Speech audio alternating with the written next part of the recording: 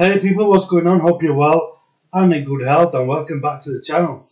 Okay, so if you are new here, please do like, share, subscribe and don't forget to join the channel, and you can also support us on Patreon, link in description. Okay, right now we are on CoinMarketCap looking at the global cryptocurrency prices by market cap.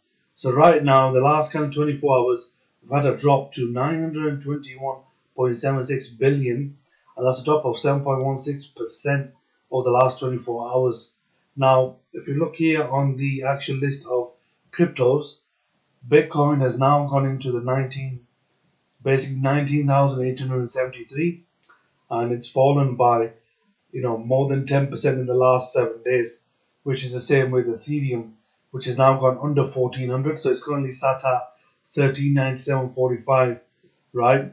And just a few weeks ago it was at 1700. So you can see the volatility of cryptos at the moment. Now, if you scroll down and have a look here, you can see lots of reds here right now. I mean, there's various reasons. Currently, there was a crypto bank that went down, and inflation rates are still up at the moment in the USA and around the world, and it's causing a lot of issues here. But also, the actual stock markets have also kind of collapsed as well over the last 24 hours. So you can see here all of these basically top 20 cryptos. You can see, nearly all of them are in the red.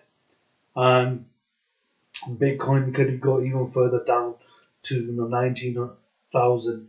Currently it's at 19,860, as you can see. So we don't know exactly what's going to happen, but it could tank even further, and that could cause a lot of issues for investors because we've seen a large kind of sell-off in the last 24, 48 hours.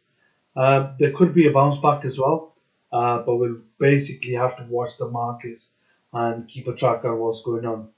Okay, so please do like, share, subscribe to the channel. Please do consider joining and support us on Patreon, link in description. Okay, gladiators, I'll catch you in the next one. Let's rise and make some guala.